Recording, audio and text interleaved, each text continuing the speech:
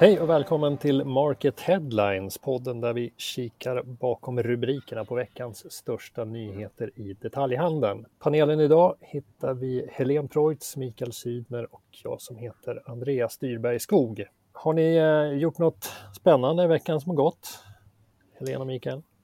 Ja, vi har ju faktiskt precis utsett finalisterna i Retail Awards som än så länge är hemliga. Men det är bara de själva som vet det här nu, men håll utkik på sajten. Ni är väldigt hemlighetsfulla. Det är klart vi är det. Det är liksom, vi släpper inte in någon i det här just nu, utan nu är det stenhårt. Men det här är ju faktiskt bland de roligaste samtalen man kan ringa till finalister och säga att de är finalister. Blir det oerhört positiva responser, vilket är jätteroligt. Ja, vi har haft en del jubelrop i telefonen. Ja, exakt. Nästan en och annan tår också faktiskt.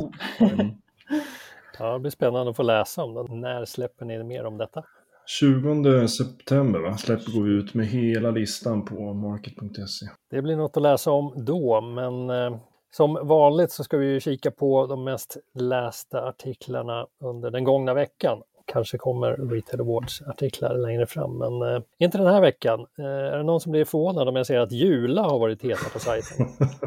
Det där är en klassiker. När det är Jula i rubriken, då är det en klickfest, eller hur? Det brukar bli så, men ja. Varför är det så stort intresse kring dem jämt? Ja, vi har ju försökt svara på det förut. Jag tror inte vi lyckades då. Jag vet inte om vi kommer att lyckas nu heller. Men Jula, det är någon slags 10-års success story över Jula.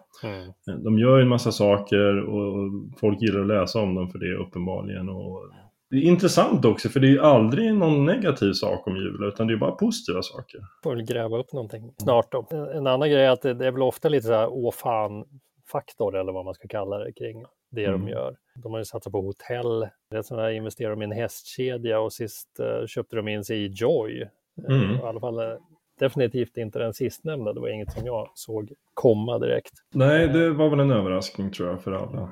Den här gången så handlar det om Joakim Frykberg, vd och koncernchef. Han avgår. Ja. Det är en hel del klick på sajten. 3 artiklar skriver alla, 3 togs in på topp 10. Det säger väl en del om intresset. Ja. Både för Frykberg och för Jula kanske. Ja. Vi fick ett tag på honom ganska snabbt efter att pressmeddelandet gick ut. Det tillhör väl avdelningen överraskningar som du nämnde då. Han har ju sig varit där nu. Han har varit vd i 10 år. Det känns som att han är en del av Jula, så att man var lite förvånad. Jaha, ska han sluta? Men det är ju en fantastisk resa. Under de här åren så har de alltså gått från 3 till nästan 10 miljarder i omsättning då. Så att det här är dessutom då i ett familjebolag med en väldigt stark ägare, och det i sig kan ju vara en liten utmaning. Dels har de ju haft stort förtroende för Joakim Frykberg, och sen har han varit uppenbarligen väldigt, väldigt duktig på att hantera det här och utveckla verksamhet. Ja, du pratade med honom som sagt direkt efter beskedet där, men varför slutar han? Ja, han tycker väl att det var ett bra läge att sluta just nu också, för att de håller ju på, dels finns ju Jula AB och sen finns ju den här, som du var inne på, Jula Holding, där man liksom köper och utvecklar mycket befintliga verksamheter. Tanken var ju att det skulle tillsättas en separat vd till Jula AB oavsett om Joakim Frykberg hade slutat eller inte då. Och nu pratade man om att ta det steget, och då tyckte han att tajmingen var bra då. Det var liksom, det är rätt läge att utveckla båda med varsitt ledarskap. Så det var ett bra läge att då ändå ta in nya personer så att säga. Det var lite roligt, han sa det. Jag kan med varm hand rekommendera tjänsterna om någon är intresserad. Det låter ju, när man läser hans citat så låter det ju som man har en plan för vad han ska göra. Men han vill absolut inte säga någonting om vad det handlar om. Ja, jag vet inte. Men det är väl för att saker och ting kanske också inte är helt färdiga. Han var ju tydlig med att han vill kunna styra sin tid lite mer. Han var liksom väldigt operativ då i många år, och han vill liksom kanske ha ett annat upplägg då kommande år här. Sen så sa han att det kan absolut vara aktuellt med fler styrelseuppdrag. Han sitter ju i Svedbergs styrelse nu. Man kan ju läsa lite mellan raderna, och jag tror säkert att han kommer att kunna, eller vill kanske ägna sig åt viss konsultverksamhet, vilket ju också då ger kanske utrymme för att styra sin tid lite mer. Det verkar väl inte som det finns någon större dramatik bakom den här vd-avgången, va? Nej, han är ju kvar ett halvår till så att det finns absolut ingen dramatik i det där. Det har jag svårt att tro. Det har jag inte känt på något sätt. Större drama var det väl ICA-handlarnas förbund. Fredrik Hägglund fick ju gå här i veckan. Det kan man väl säga. Det finns mer att läsa på både market.se och vår syster Sarit Dagligvarunytt. Men vi går vidare. Näst mest läst efter jula. Där hittar vi vår kartläggning av de 40 största aktörerna i klädhandeln. Kika närmare på deras bokslut för pandemiåret. Det var Helene som tittade på det. Vad var det som stack ut i det Excel-arket? Alltså i mångt och mycket så bekräftar det här ju det som vi har hört under lång tid, att mode har drabbats. Det är kanske den bransch som har drabbats allra hårdast av pandemin på många sätt. Med sjunkande försäljning, även de här logistikproblemen som började med försenade leveranser och så vidare. Man kan utläsa en rad grejer och det här, alltså det som är ganska tydligt, det är ju skillnaden mellan traditionella handlare som vi säger här, traditionella kedjor och deras omnikanal och de här rena e-handlarna som det såklart har gått betydligt bättre för. Fortfarande när vi tittar på siffrorna så är det inte så att det går till jättebra för e-handlarna överlag. För när vi kollar på de här 40 största så ligger rörelsemarginalen 1,2% för e-handlarna. Så det är liksom inte så att de täljer guld precis. Det man också kan se här är att vissa kedjor har stuckit iväg. Naked till exempel har haft en fantastisk tillväxt under året.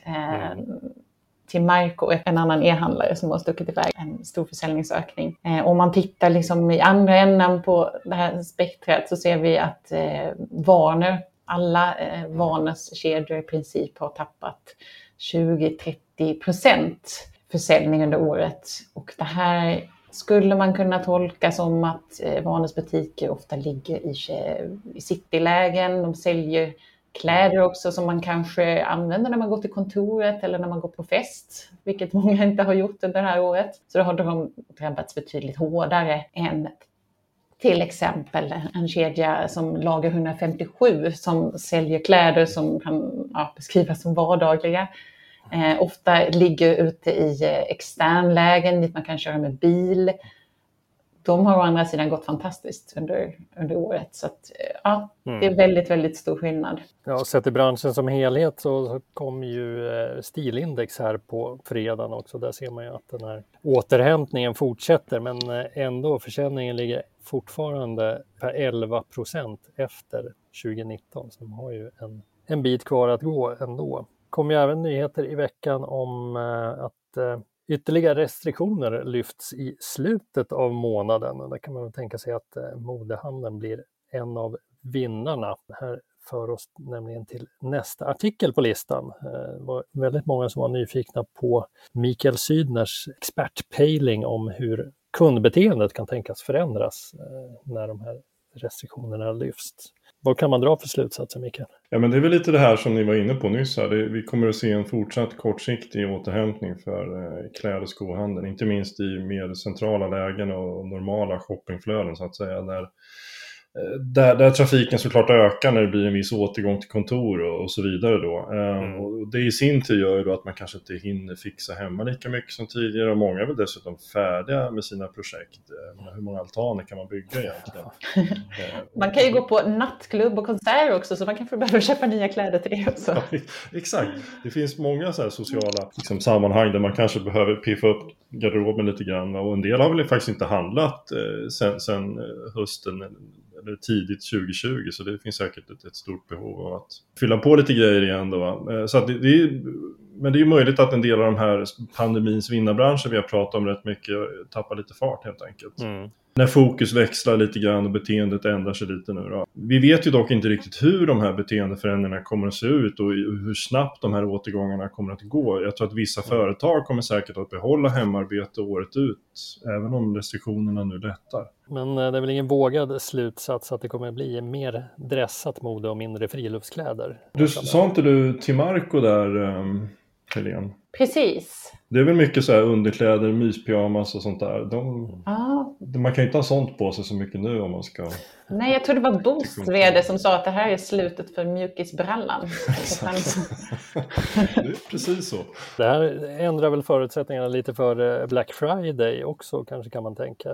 Tror ni att vi kommer se en mer normal Black Friday-rea i år? Det beror på, Helene, du var väl också på den här artikeln om vi pejlade av hela den här logistikutmaningen som ligger framför. Precis, ja, så att om det nu inte är liksom coronarestriktioner som hotar Black Friday så kanske det blir varubrist istället för ett decimerat. Det kanske blir just en Black Friday och inte en Black Week, för det kommer inte finnas grejer att sälja så länge. Vi får se, oavsett vad som händer så kommer ju Black Friday innebära utmaningar för handeln på ett eller annat sätt. Hörrni, med det så tar vi och rundar av det här avsnittet av Market Headlines. Vi är tillbaka igen nästa vecka. Så länge säger vi trevlig helg. Ja.